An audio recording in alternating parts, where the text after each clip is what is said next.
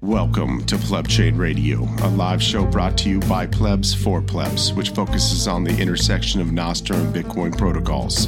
Join QW and Avi as they run down the weekly news and developments, breaking down the current thing and the future frontier with the foundation of decentralization, the builders, thinkers, doers, and plebs.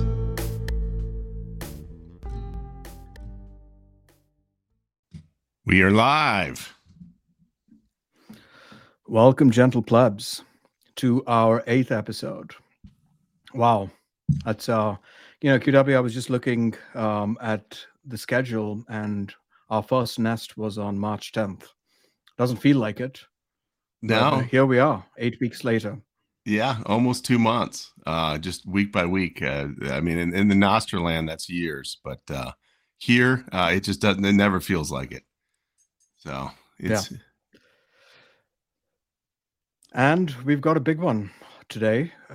Reason.com senior producer and journalist Zach Weissmueller joins us to talk about a whole host of topics. We'll focus on 4 of his videos, 3 of which are very relevant and maybe even prescient from a Nostr perspective. And we'll also ask him about his Bitcoin journey and how he got into journalism to start with.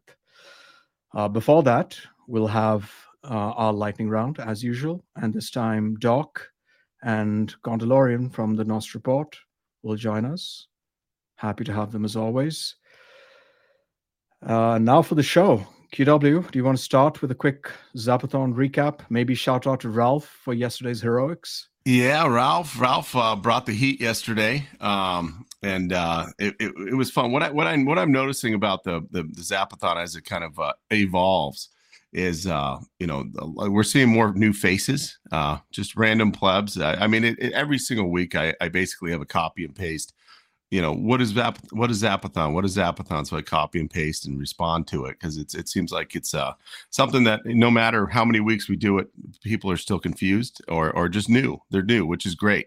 But we're seeing a lot of new faces. And just like Ralph yesterday, having that Zap life creates an environment where we can kind of make competition. And I think that's important. But beyond the competition, more important is we're starting to see client and wallet combinations. We're starting to see, we're kind of migrating from that wallet Satoshi, which is great too. I think we all want to see a custodial wallet that we can zap from within Nostr, or a non-custodial, I should say. But with that said, it's great to start to see some of these clients, these wallets work with the clients, one zap tap, Amethyst, I know that works well. Damus, I don't think there is one yet, but I can't be sure. But that comes with the Get Alby competition. So it's nice to see that we're starting to see some developments in the wallets and the LNURLs and options like that, because I know that's a big deal. When I try to onboard someone and they're like, oh, well, it's wallet Satoshi. It's like, well, it's easy. It's the easiest thing you can do right now. It's if you're brand new, you have no idea what a wallet is. You have no idea what Lightning is. It's just the easiest onboarder. But as we get, more skilled, we want to see more skilled wallets, something a little bit more in line with the Bitcoin ethos. So I'm happy about that. Yeah. It also remains to be seen, QW, how the imminent advent of Bolt 12 changes some of these dynamics. So that's something to watch out for. And I think it's going to be a show we're going to have in the future where, when it gets closer or it happens, we can kind of, I'm not a dev. I like to understand things maybe more in layman's terms. So it's nice to have shows like that where we can understand. So what else? What's in the news? I saw Banking Bad was coming back. The hashtag, it kind of went dormant for a month. And you're kind of wondering, well, we all kind of knew that it was coming back. I think you had a post 2 weeks ago saying it's lying dormant or something along those lines. And then sure enough. Yeah. Yeah, someone was asking me what happened to Banking Bad, and I said it's on a brief hiatus. And sure enough, it's back and it's bad. First Yeah. Republic Bank. Yeah, it went from 150 to $16, and everyone's like, "Wow, that's crazy." But in the banking world, how do you even stay alive if you drop like that? I mean, who in the right mind would keep their money there when it's at $16? It's just kind of nuts to see that. And then, of course, 4 weeks later, now it's at $1.93. The last time I checked, so from $150 to $193. And there's still people trading it. It's a shit coin. But there's still people there. So it's amazing to see. And it's we have the corporate real estate that's going to be the next leg to fall. I'm sure. There's a lot of stuff going on, and we're just they're saying it's a one-off, but it's a bigger picture. I don't know enough about it, but I've been here before in 2008. I haven't been so focused on it, but we've seen how these things work. Well, look, we had the 16th biggest bank in the country fall, Silicon Valley Bank, right? And then a little over a month later, we had the 13th biggest bank on the brink. I mean, at this point, I'm amazed the feds haven't yet stepped in and just taken it behind the woodshed to shoot it in the head. Yeah. Public. I mean, yeah, that'd be the kindest thing. But that's probably imminent at this point, right? So you have the 16th and the 13th biggest gone. I mean, it just makes you wonder what's next. And in between, we had Credit Suisse, right? Obviously not a U.S. bank, but Credit Suisse go down as well. So Banking Bad is probably coming back. So we can have some fun with the hashtags. It's fun. It really is, but it's sad. But, all these regulations and all failures all over the place. So it's interesting. So another thing, I'll go ahead. I was just going to say it's fun at a superficial level as a Bitcoiner. It is sad as a human being that something like this is happening. Yeah, absolutely. So another thing this week, I think we all learned something. Cassie came around, a brand new pleb. Everyone jumped on it. It was kind of funny because it was Pablo, I think, was the first person to share it. But it's kind of like it was just the current thing for the day. And now it's kind of okay. Well, is Cassie real? But beyond that, I think it's more the importance of verifying that we learn from that. The importance of verifying, not jumping, not getting too excited. It's was she cast fishing? Is it a catfish or is she for real? But you'll never know. Maybe we will. We tried to offer her. You offered her a spot on the show. She passed for now. But at the end of the day, I think it's just more of importance of verifying these new people, because it seemed like there was a few others that came right after that seemed like their profile was a little too set up to be brand new and wandering the realm. And shout out to Derek Ross for being the only one to call this out. I mean, a lot of us were thinking this in private, but Derek actually said it in public. So you were doing the Lord's work, Derek. Appreciate that. Yeah, thank you. I mean, and I think it's funny because we all have our own way of kind of calling it out via meme. We tend to be a joking culture in the Bitcoin world or the pleb world. So it's our own way of questioning it, trying not to be too direct, but indirectly comedy, because it's interesting. It's fun. We have a fun crowd to play with when stuff like that happens. And that's where the excitement is. If there's an easy, low-hanging fruit joke, we're going to be all over it. Kind of like Skull of Satoshi Day. Oh, yeah. And QW, I guess before we bring our friends on, there was one last topic we wanted to talk about.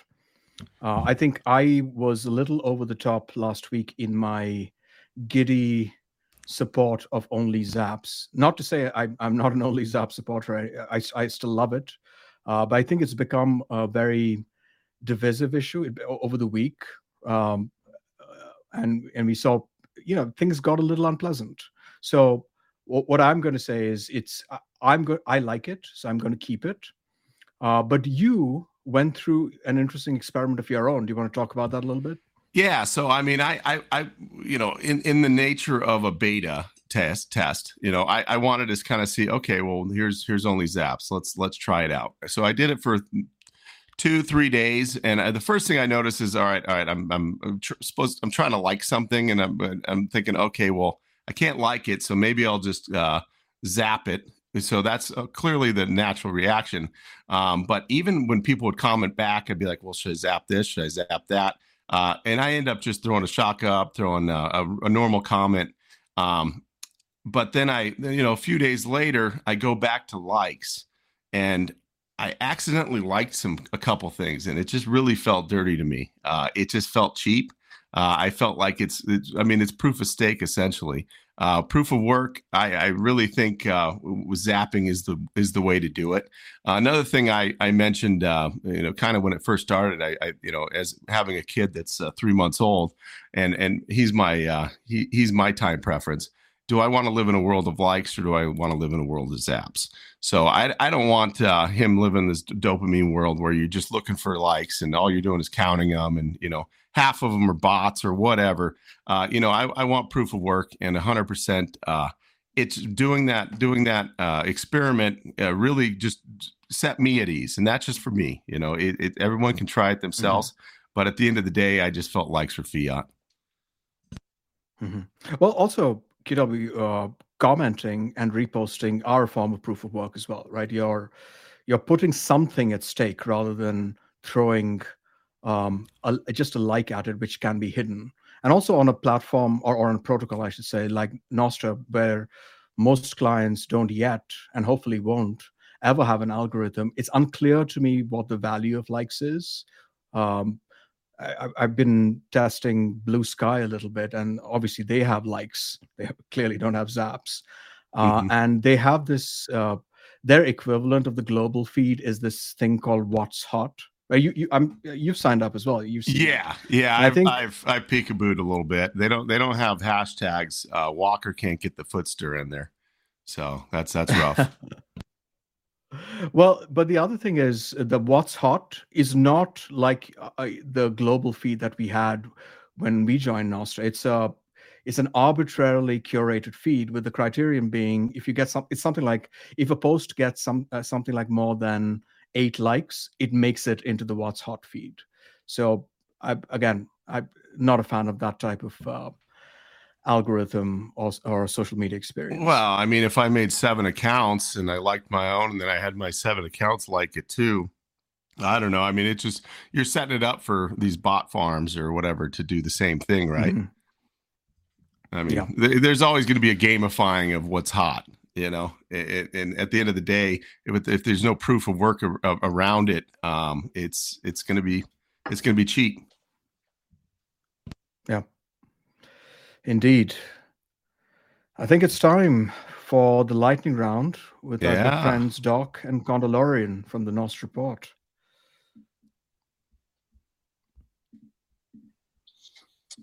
Hey, you guys hear me? Yes, sir. Yes, sir. Good evening. Colin, did you get the sound effects for the beginning? Let me try. The intro music? I think I did. Hold on.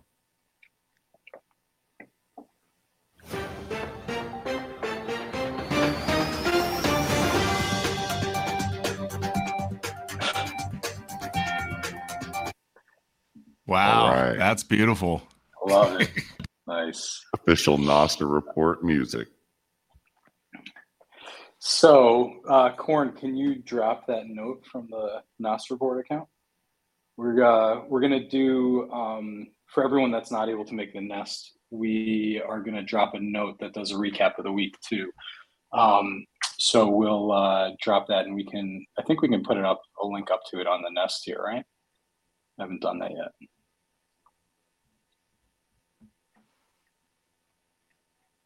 All right, so let's start out. So April 21st was titled Zapgate. And this was right after Only Zaps was released for beta testers on Damus. And one note I thought was really important was Will sharing his thoughts on how he decides what features go into Damus.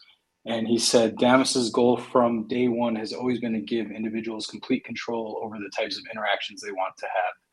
Algorithms, users, and advertisers do not have authority over individual preferences.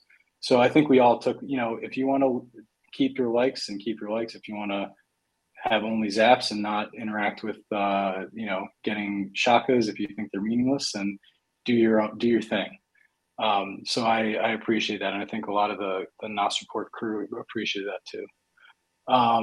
Meanwhile, on the 21st, Amethyst launched NIP94, which was kind of a preamble to the rest of the week with what happened later on as far as the client wars. But if you're not familiar, it's kind 1063 event, which was essentially a hash of the content of videos, images, and GIFs on the regular feed. And it was the beginning, the preamble of a client wars, which was essentially a break in image compatibility between clients, which, was pretty interesting. So outside of Nostr, Twitter continued its slow implosion. They removed all the blue check marks from hundreds of thousands of accounts who had paid for them, including celebrities, journalists, other public figures. And there was a huge outroar on Twitter. I think Walker and Carla had an awesome video making fun of that. The next day on the 22nd, titled Nostr plus Bitcoin equals freedom, the time chain actually made it back down to 1 sat per VByte. And outside of Nostr again, Argentina hit a inflation rate of 104% on an annual basis, and their central bank raised their interest rates by 300 bips, which is crazy. So hyper Bitcoin is, or I guess it's hyper Bitcoinization with the Argentinian peso live, on the ground. It's pretty nuts to think about that. Bitcoin Magazine also released their super rare inscription of their new magazine cover, and put it on an uncommon Satoshi from 2010. The magazine cover, I'm sure you guys have seen it, featured Julian Assange.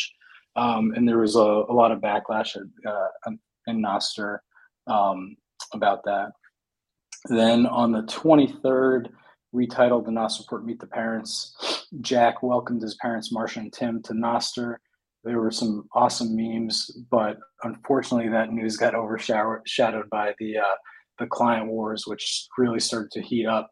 I wasn't there for it, but there was a Nostr nest between Will and Vitor, and they failed to reach any sort of compromise. Essentially, Will feels that Vitor is trying to push this NIP94 protocol through without letting all the other clients, be able to adjust and have a say in it.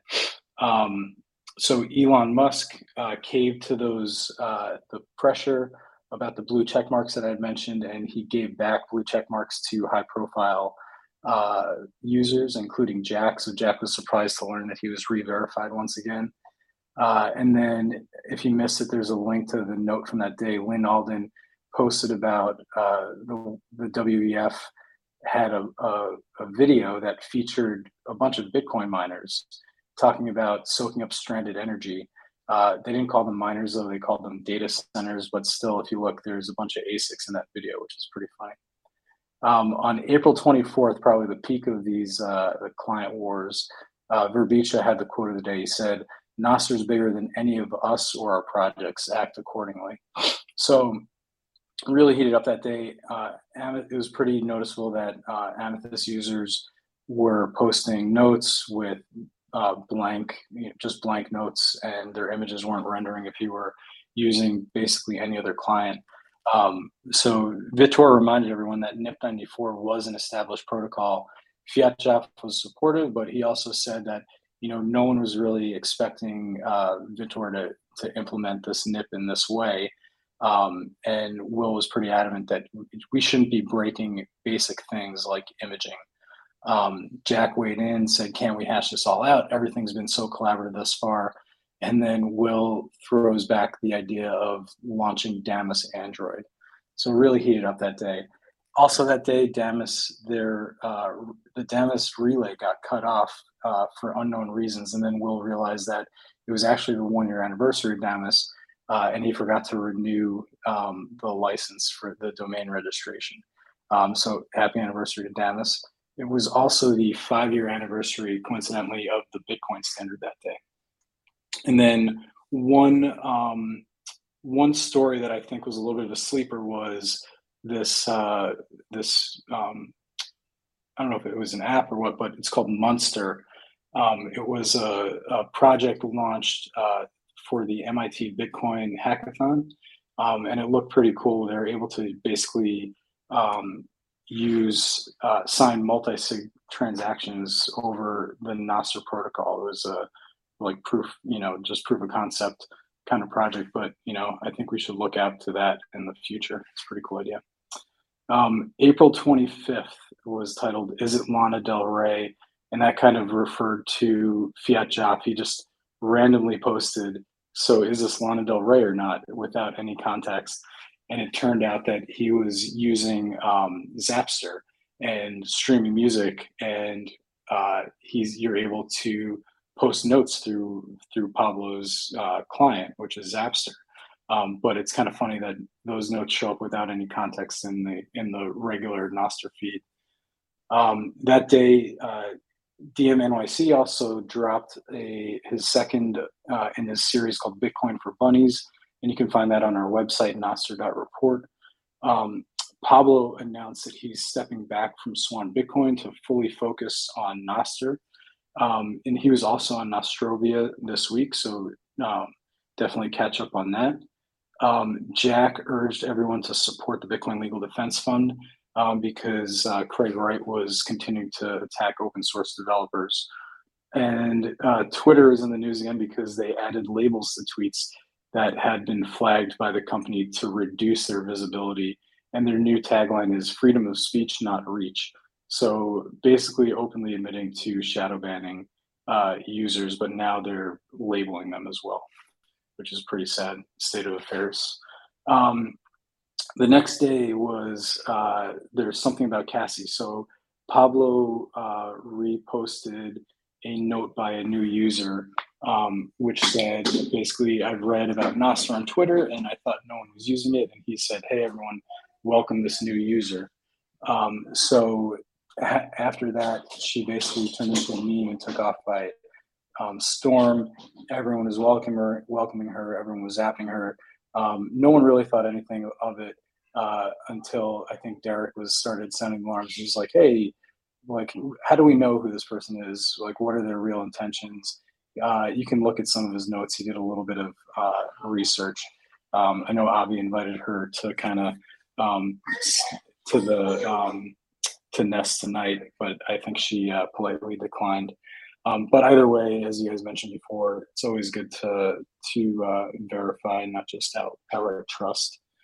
But this was a good distraction from these client wars. It did seem like they cooled down a bit because the next day, Vitor had announced that the Google Play version of Amethyst would not implement these new NIPs, which were breaking the image display, image rendering. He was not going to have them in the Google Play version. Let's see, also on the 26th, episode 34 of Bitcoin.review came out. You guys definitely need to listen to that. It was with NBK, who's the host, and he had Fiat Jeff, Will, Pablo, and Odell. I listened to it today. It was a really good episode. I recommend that everyone take a listen.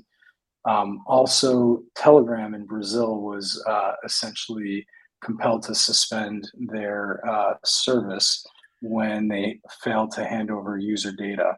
And it just kind of shows the power of Nostr and why we're here, why we're building here. Let's see, highlighter.com, Pablo's new project, came out, and it's essentially like, if you haven't used it, like a Pinterest, but decentralized, completely decentralized, where you can go and highlight any material from any other website and bring it in. Creates a new kind that you can then repost. And I saw some stuff today on Amethyst about how they're showing that new event, which is pretty cool. Also yesterday or the 26th and 27th was the Bitcoin Policy Summit. We have some links to some talks. The keynote speech was Jack Mahler's, and it was awesome. You should definitely check that out. And then Apple removed the Bitcoin white paper that was in their latest version of Ventura.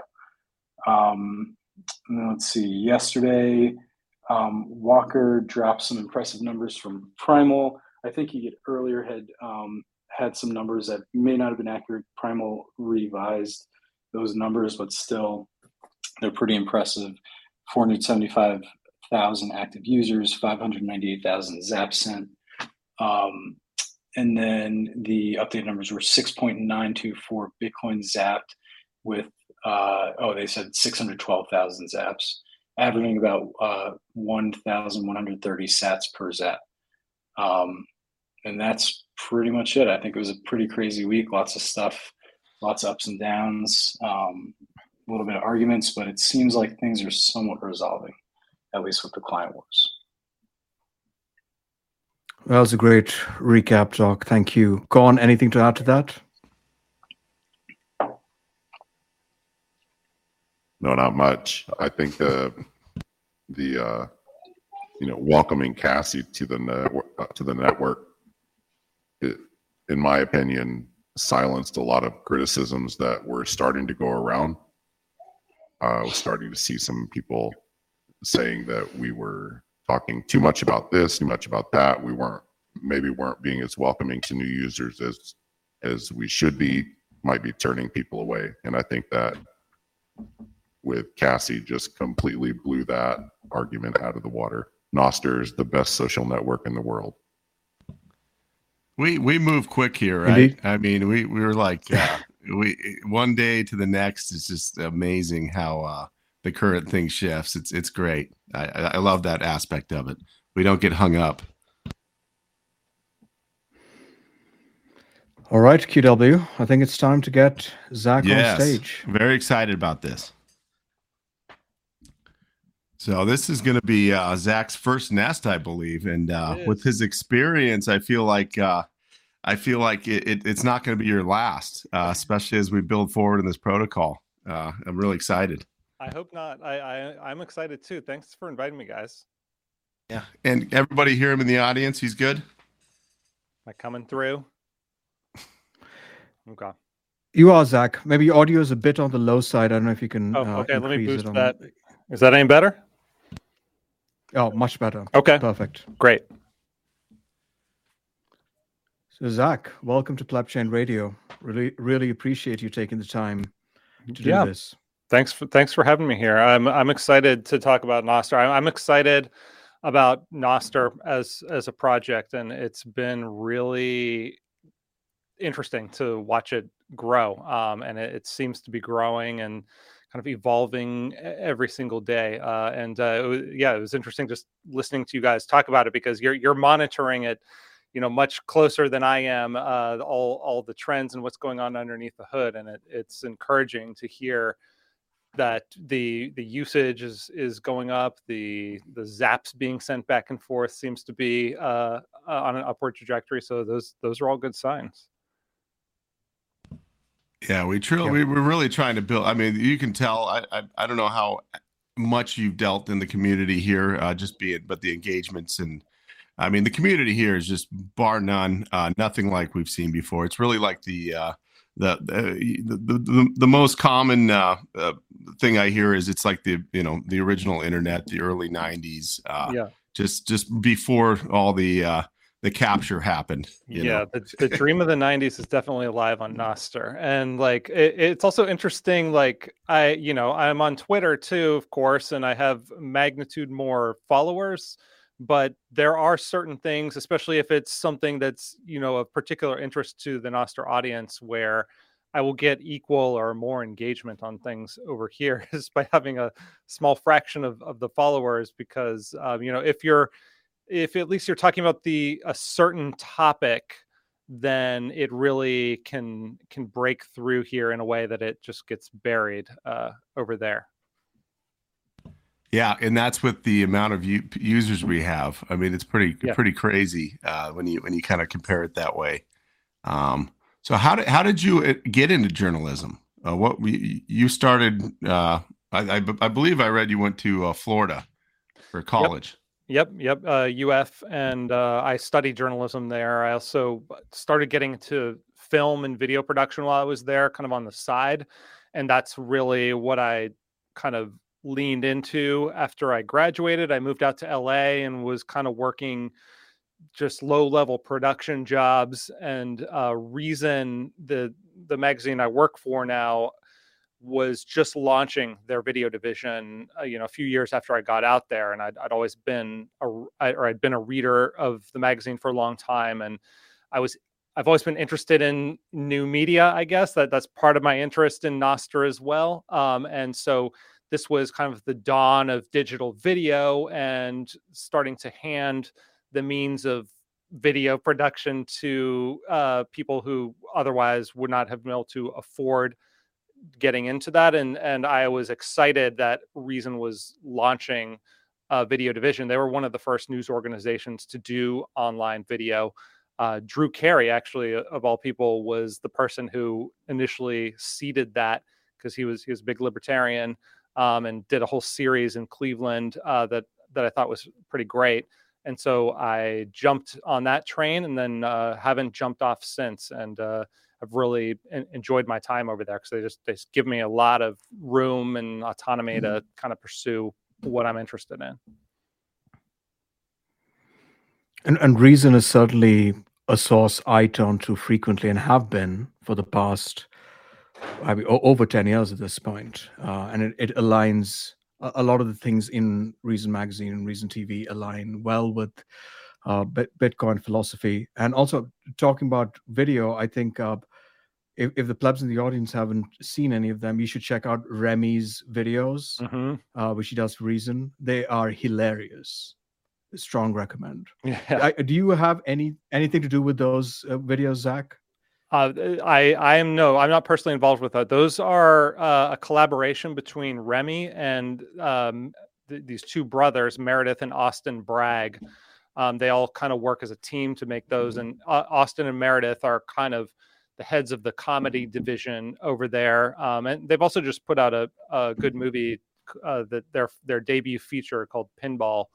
But yeah, we've got a good comedy unit that's always been kind of integral to what Reason is all about. We like to inject a satirical take on things, and not take ourselves too seriously, hopefully. And but yeah, that's mostly them. And then the overlap with Bitcoin, I think, and crypto and Nostr, it's all especially strong on the video side, in part because our managing editor, Jim Epstein, was an early adopter of Bitcoin, and he produced a really great, I consider it like the definitive series on the cypherpunk movement. It's called Cypherpunks Write Code, and it's I think 3 or 4 part series that just goes into the history of how we got there. And it's like watching that, and going back and reading the Cypherpunk Manifesto. We're talking about the 90s, 1993. It's like, this is that coming to fruition now. It feels like we're still in the early days, obviously. And it's I think Nostr is kind of going to be a little bit of maybe it's going to be a slow upward trajectory here, but that might be kind of good in a way. Like, Avi, you were kind enough to share a Blue Sky code with me, and I was checking that out today. And yeah, a lot of people have jumped on that quickly, but and that's great. I'm glad all these alternatives are popping up, but it does have the feel of like, okay, this is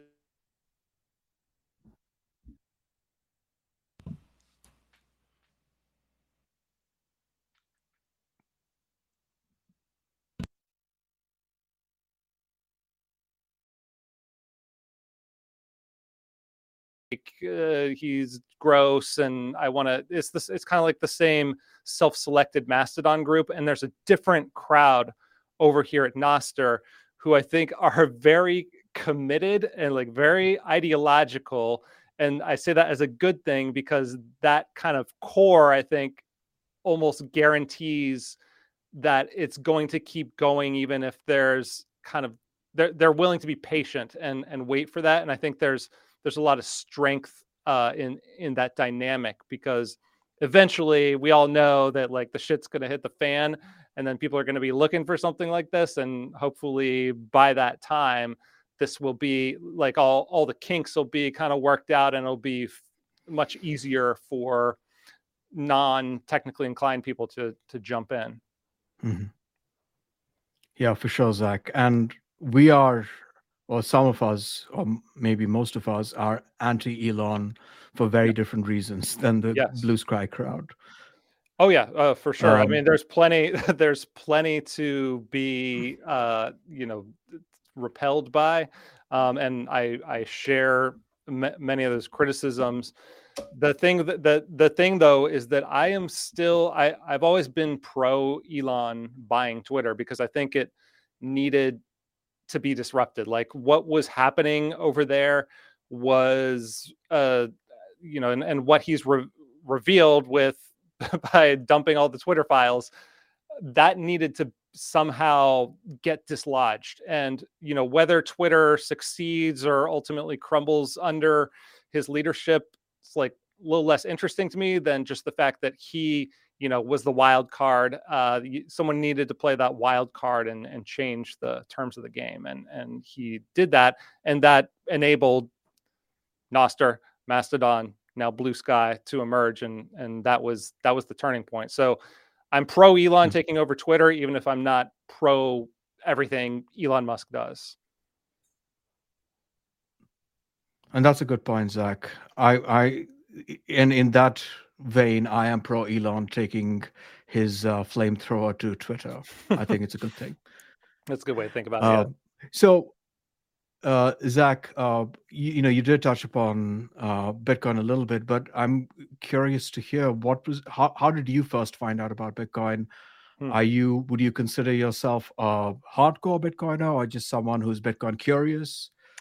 I mean, I own some Bitcoin. I've been interested in it for a long time. I probably learned about it by reading about it in Reason. I think Brian Doherty was the first person who started covering it for Reason back in the very early days, when it was worth pennies on the dollar. Just as a interesting look at this weird libertarian currency experiment that's kind of like the dream that Hayek had decades ago. And then, I like everyone followed the Silk Road saga. And that's probably when honestly, like the emergence of Silk Road and the online drug markets, that was probably really where my interest got first peaked. And when I first started buying some Bitcoin, not saying I did anything illegal with that Bitcoin, but that was the moment where I was like, okay, I can see now that this is an effective tool for subverting a ridiculous state prohibition, which is how I view the war on drugs.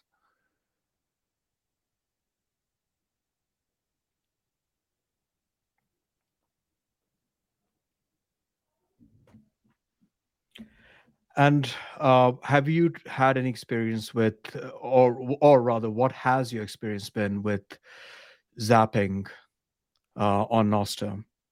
Yeah, zapping has been like, that has really bolstered my belief in the Lightning Network for sure. Like, I was one of those people who was kind of been a skeptic of Lightning, and it just seemed like it was going to be a hard sell to get Bitcoiners to start en masse adopting a second layer for various, I guess, ideological reasons, kind of just practical reasons, adding another wrinkle into things. But seeing it work this way has made me much more of a believer. And I guess even more so, what I have always been a skeptic of is micropayments in general. But the idea, even if you're getting, a cent, 3 cents on some post, like it does feel different, and it feels good that someone is zapping you, and it's fun to zap other people. I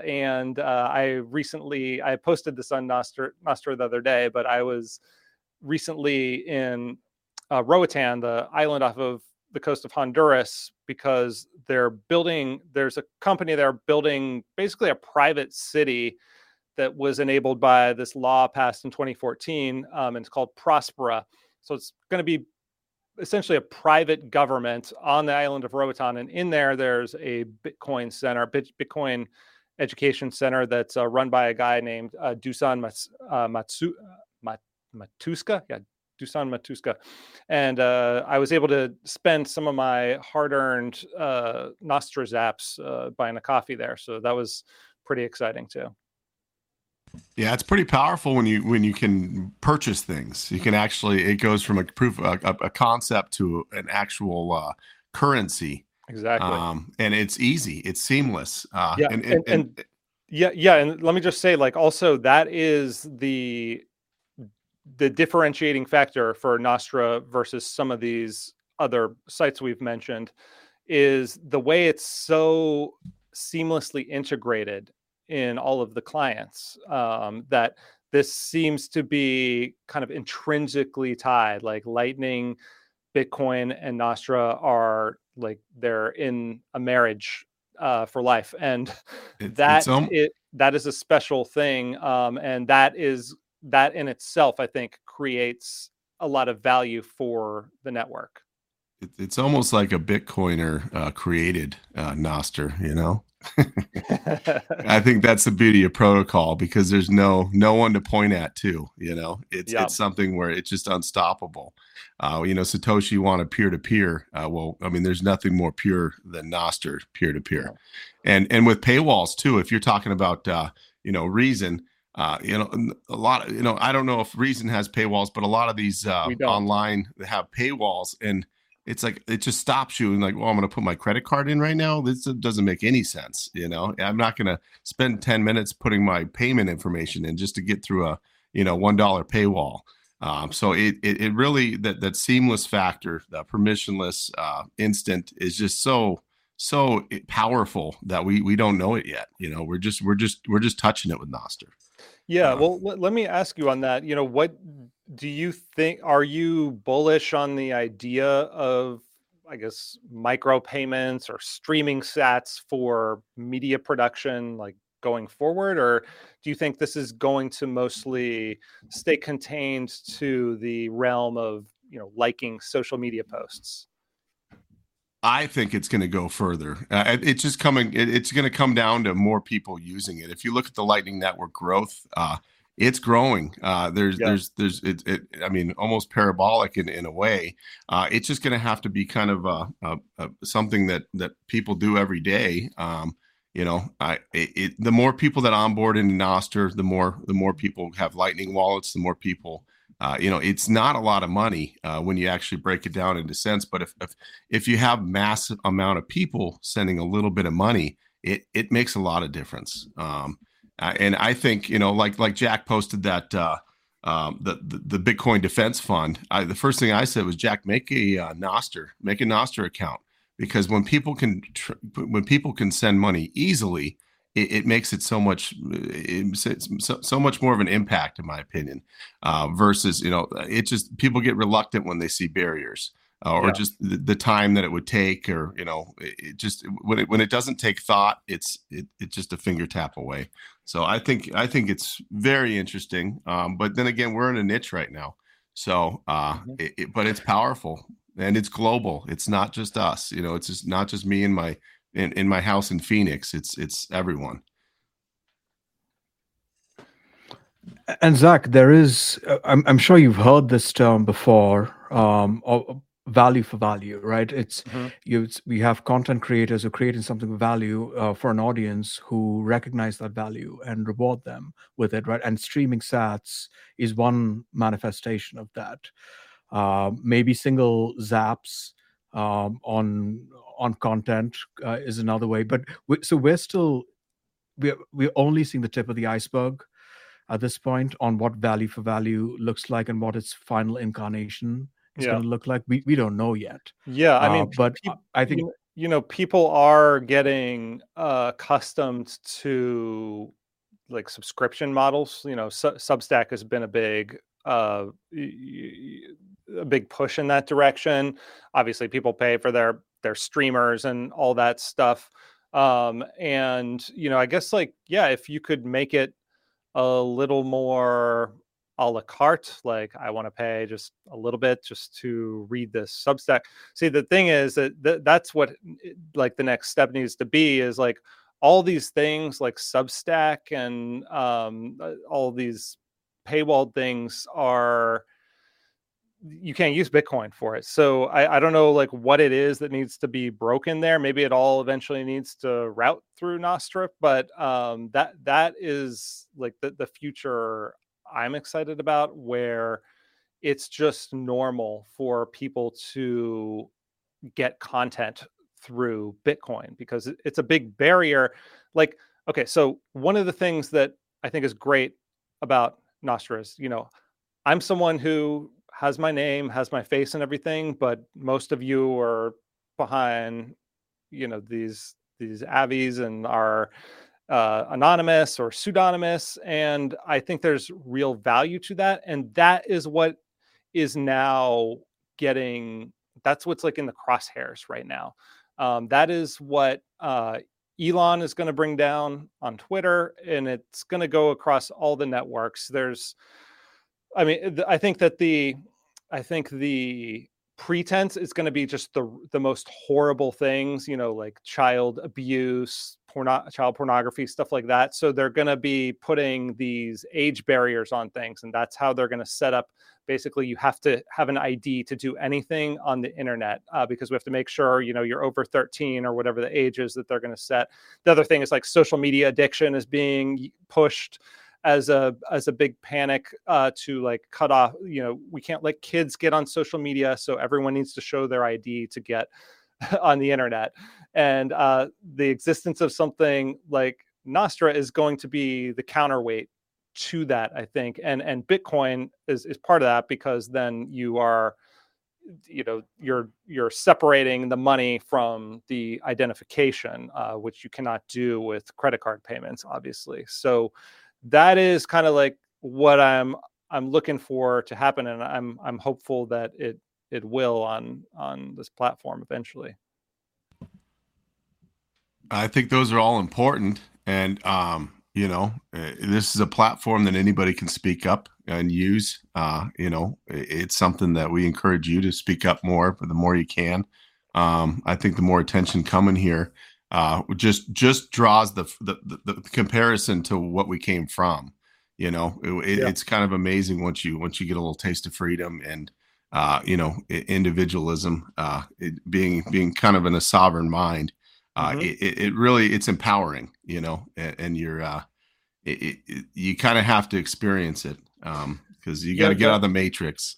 That idea of sovereignty seems so central to it's only in recent years that I've realized how central that is to, like, I guess the Bitcoin ideology. Like, for you guys, was that like an important component that made you want to, go into this world, or did that kind of come later?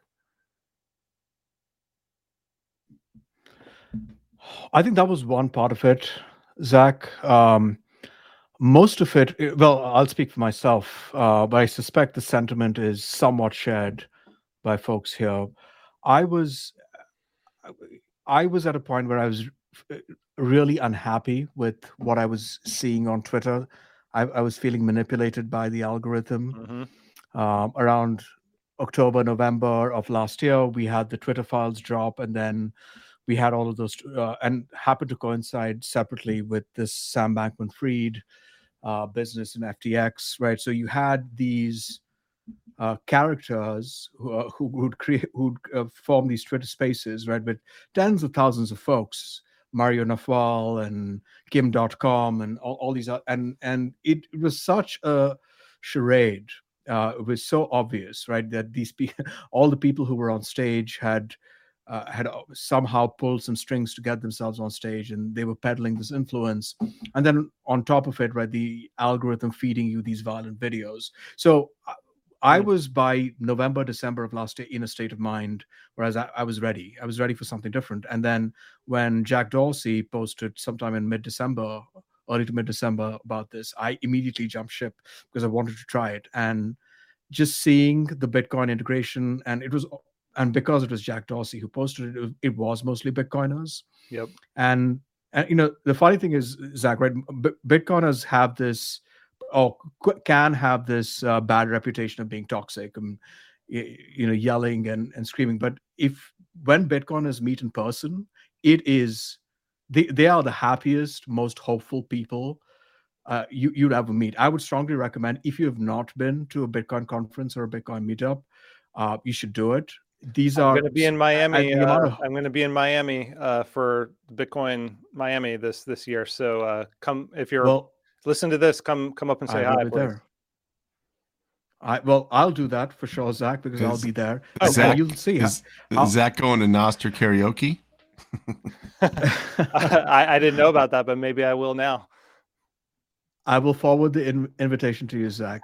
Nice. But the point I was making is meeting Bitcoiners in real life is an incredibly invigorating experience, just because of the amount of hope that you feel, and it's really fun. And that experience was replicated when I started on Nostr, and I suspect some of the other folks felt this as well, right? That same early or late 90s. Mid to late 90s internet feel of being on ICQ, chatting with random people, but just having fun conversations, no algorithm manipulating you. So that's what drew me to Nostr. I don't know if QW, Corn, Doc, if you want to share something about that.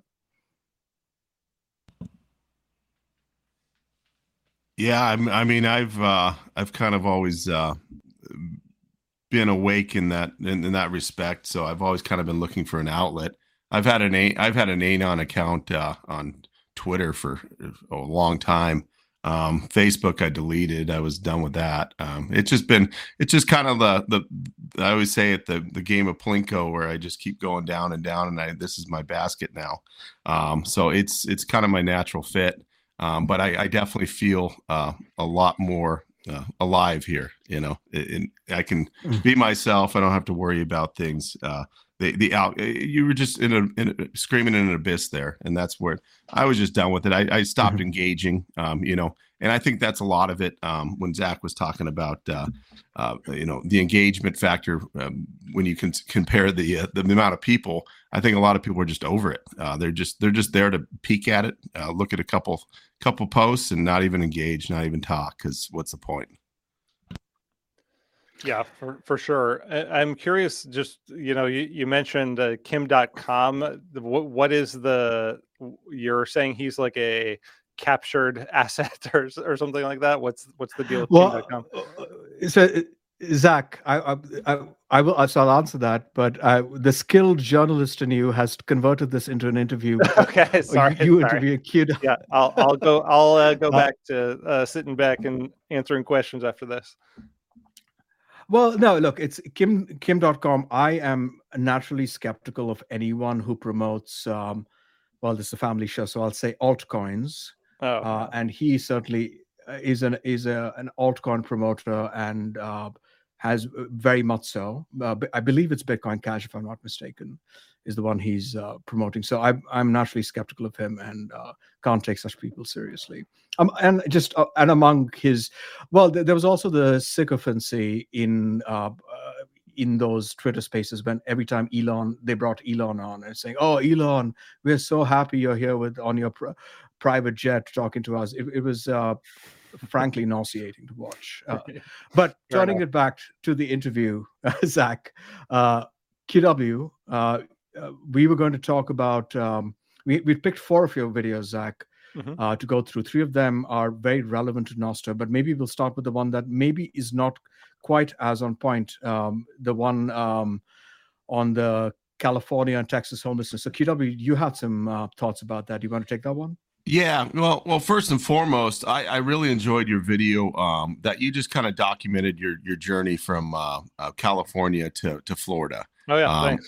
I moved to Florida from Phoenix to in 2000, right after the last housing crash. I moved out there for like 3 years. I took that I-10 all the way down, had some fun along the way. Nice. Which part of Florida did you live in? I lived in Deerfield Beach, so to South Florida, not too south, but not too north. Yep. But it was beautiful. But you talked about a lot of the reasons. I think you're being very graceful when you're talking about the reasons you were leaving. It's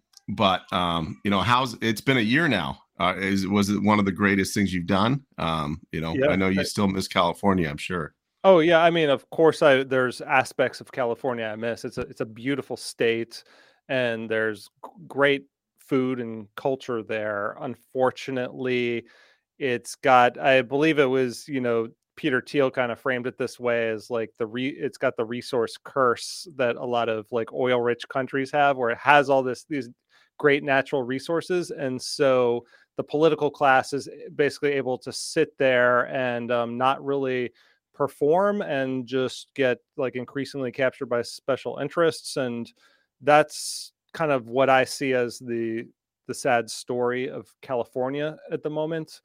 And it got obviously particularly bad during the pandemic, and the restrictions were they did not seem to want to let go of them. Like at the time I was getting out of there, I really didn't know if it was ever going to go back to normal. And I don't think, in some ways, like, it's, from what I've heard from my friends who still live there, it's gotten back a little bit more to normal than I would have expected, but still, a lot of weirdness there. And then just kind of, once you lock everything down and kind of put these social measures on everybody, the social trust starts to decay. And if you're living in areas that were already kind of like on the bubble,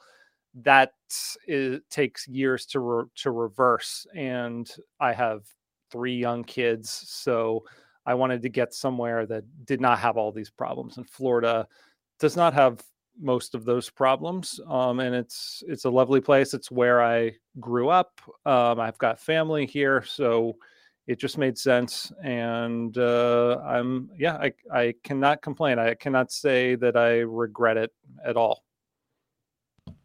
Yeah, no. And those draconian measures were just, Avi was in New York City, and he moved out he moved north. It's still in New York State, but yes, I felt the pain for sure. Well, there's a ton of New Yorkers down here, I'm sure you know. And New Yorkers and New Jersey people are just like flooding into Florida. I mean, Florida actually surpassed New York as the 3rd most populous state, like a little bit before the pandemic, a few years before the pandemic. So that trend was already in motion, but that definitely accelerated things. Yeah, and you look at, I think Texas, 4 million people moved there? Something like that. Yeah. And it's amazing when you see, so like I watched your video, kind of in the comparisons of Texas versus California and how they're tackling homelessness. And you see all those people moving out of California, but they still have homelessness going up. Then you see all those people moving into Texas, and you see homelessness going down. Just zoom out. That doesn't make a lot of sense. But then you start getting into the jurisdictions. Talk about that a little bit, because I mean, for me, just looking at California, I would go there once a year, just drive there, and it would get worse and worse. as far as the homelessness and this kind of social decay, I would call it. But I mean, it's almost now it's just like, babe, we're going to go down to Rocky Point, Mexico. We're not going to go to, I mean, we know what we're going to get there, and it's affordable. The affordability aspect too, Yeah, I mean, that's really a huge component of it. I lived in LA, and while I was there, I produced a couple documentaries on the homelessness problem there, because LA is the largest unsheltered homeless population of any city in America. New York has a larger homeless population, but more of them are sheltered. Obviously, weather plays a big factor there, but it's not just weather, it's also law enforcement. And I was curious about Texas, because Houston in particular has experienced huge growth over the past decade or so. And, a lot of people have been responding to my documentary, and they're like, well, Texas is cheap, so you don't go homeless there as easily. I'm like, yeah, that's true. But why is housing cheap in Houston when it's been growing at a massive pace? And at the same time, people have been fleeing San Francisco and LA to a lesser degree, and the housing, rentals have gone down a little bit, but the housing, to live in a house, it's still, you got to be a millionaire to do it in San Francisco.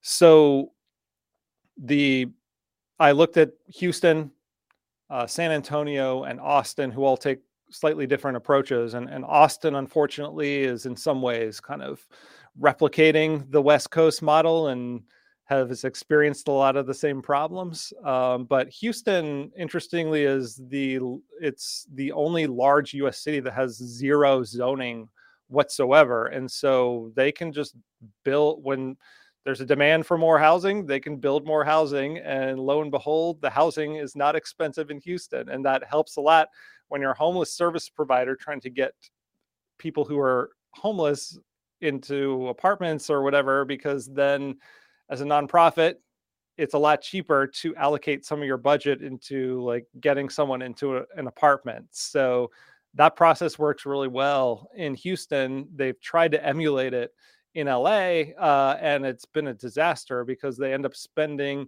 $500,000 up to $800,000 for like a single unit to house somebody who was homeless. And it's like, when you've got 60,000 homeless people in LA County, you can kind of do the math and realize that's not going to work. And especially at the pace that they're able to build things, give it all the bureaucracy they have to navigate. So that's kind of the small summary of the difference between Texas and California. The documentary is about 25 minutes long, so that there's a lot of granular differences that are important, but that's kind of the big picture. Yeah, you talked about zoning, and I like in the documentary there was Austin, and the one spot that you highlighted was the one area that was kind of with the no zoning, and it was a kind of a success story.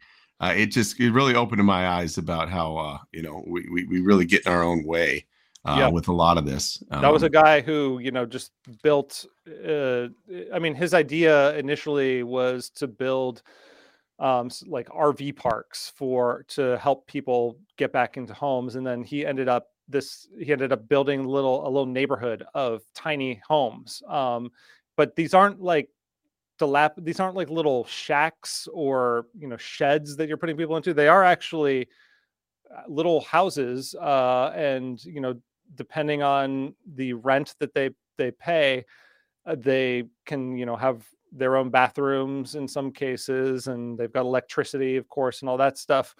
And his whole thing is what they call it there is community first, and his theory is that a lot of people go homeless because when they fall on hard times, they have no friends or family support system. And so he's trying to recreate a community to kind of help people learn how to live, in civilization again.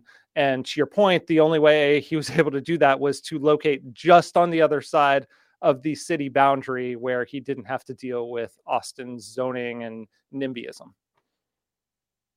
Yeah, for 80K a unit versus 800K, you know, Right. and these aren't just units; they're actually homes in a way. So, oh.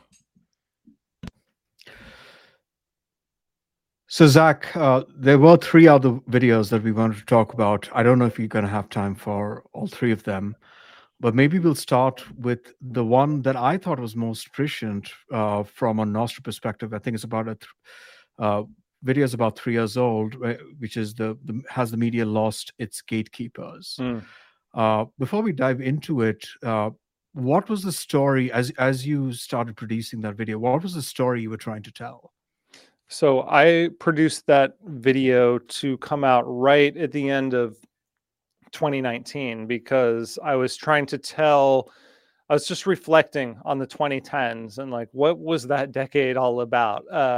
And one of the things that came to my mind to touch on the theme we were talking about at the beginning of this is the dawn of new media. I mean, that's what it was for me.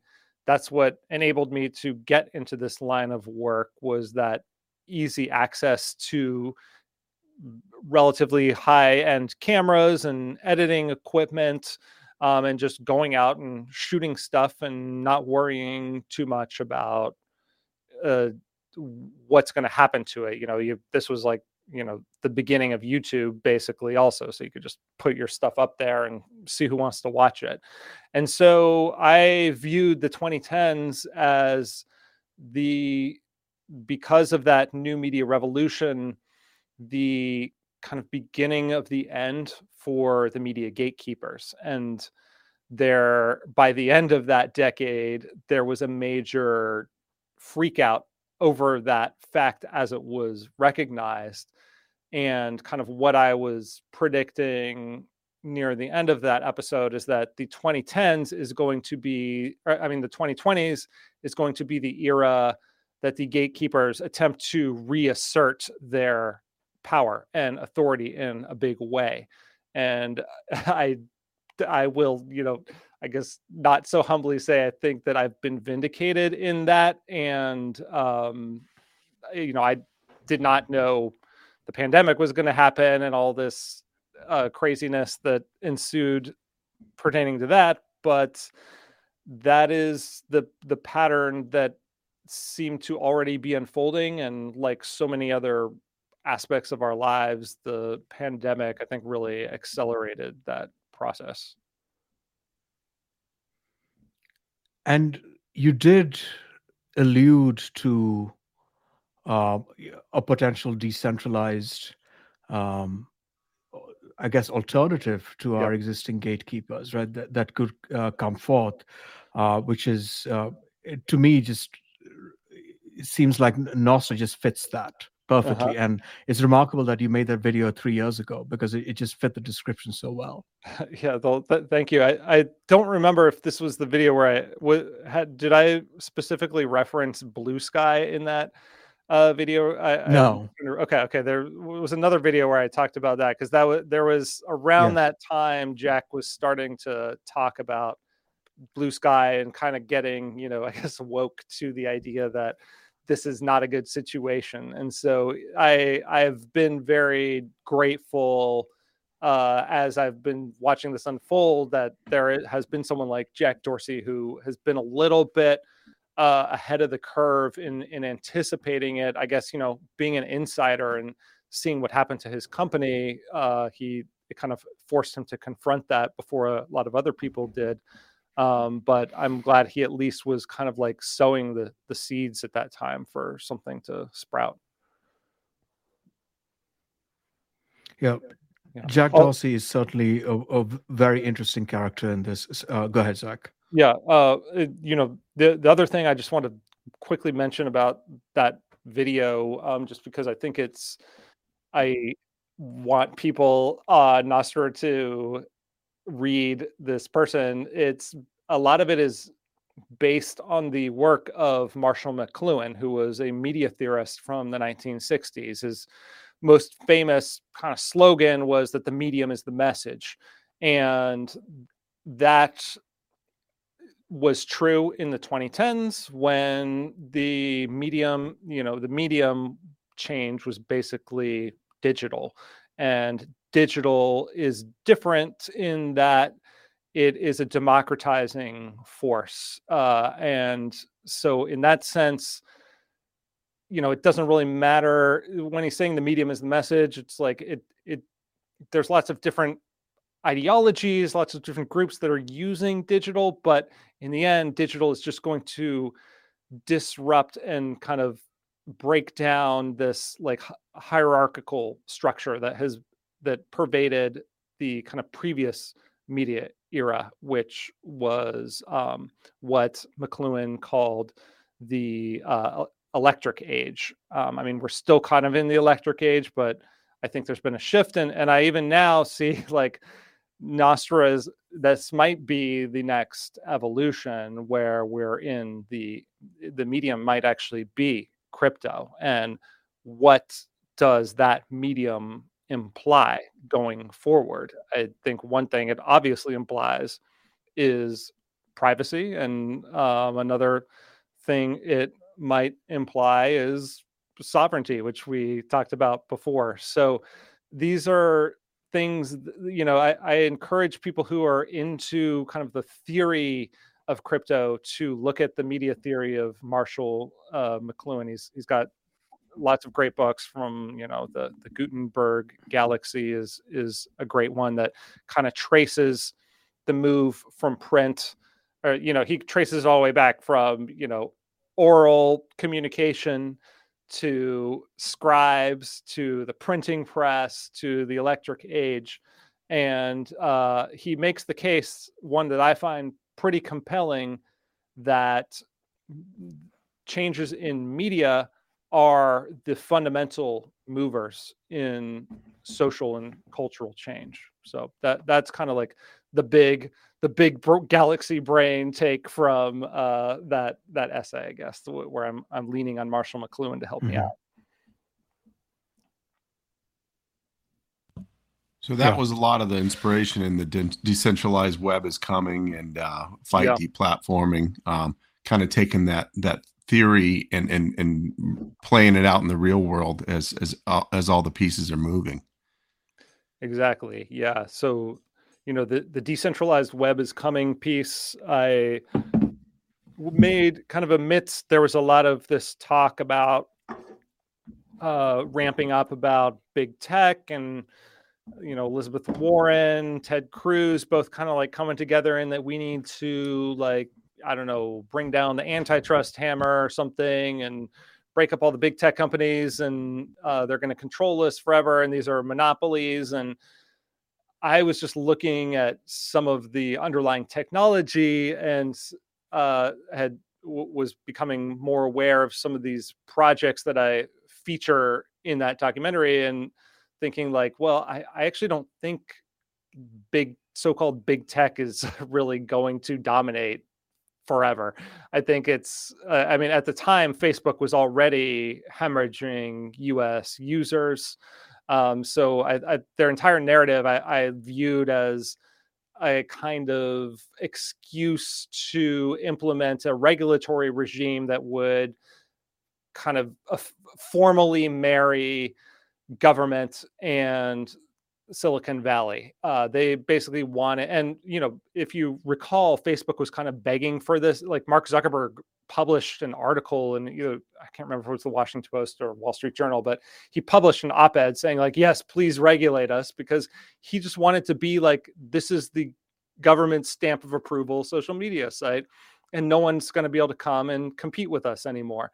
And so in that particular piece, I was looking at a couple different projects, and one of them was what the Internet Archive was doing at the time to decentralize its storage, because I'm sure you've all been to the Internet Archive and realize like what an important resource that is to preserve all that material. And they were basically all that material was just sitting on servers in a converted church building in it was like a Christian Science church building in San Francisco. It's a really cool building. Like they've converted, like you'll be sitting in the pews and you look back and you see these giant servers towering over you. It's really amazing. And like you go down into the basement and they're like scanning like old VHS tapes into the system. But they were like, well, we can't have this all here because what if the government decides, say, that we're just engaged in massive copyright infringement, which they are now facing. And they were trying to use like IPFS and Filecoin. That was kind of their solution to distribute this material and make sure that it wasn't just with them. So I just thought that was a really cool project and wanted to kind of highlight both the problems with the framing around the discourse around big tech and the social media companies, and also, potential non-state solutions to deal with some of the problems that are legitimate with centralization of social media.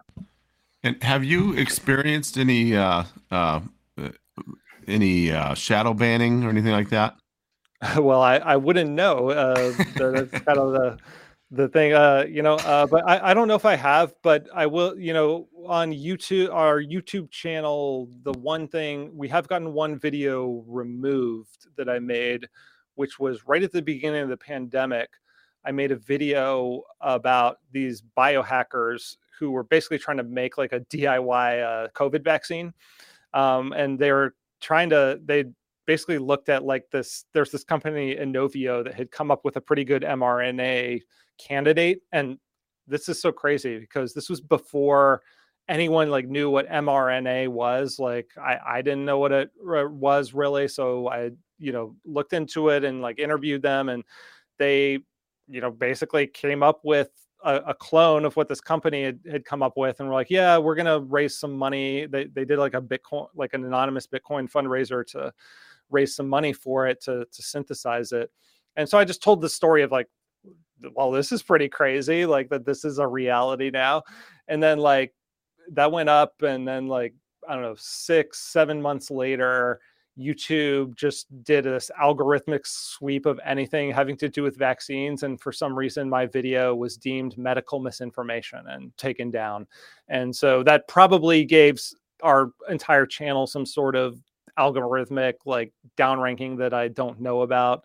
And, we do stuff that is like pushing back on certain aspects of the most panicky versions of climate change coverage. And sometimes we get like the little, click on this Wikipedia article to learn all about climate change. And so I'm just guessing that those sorts of things like have some sort of effect, but it's all a black box. You don't know.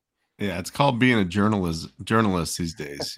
That's all you're trying to be. It's a little pushback is natural, right? So, Zach, before we wrap up, I have one question for you, and which is, so in these two videos, right, the decentralized web is coming and fight deplatforming. You talk to folks in the Web3 world, in the Filecoin, IPFS. Mm-hmm.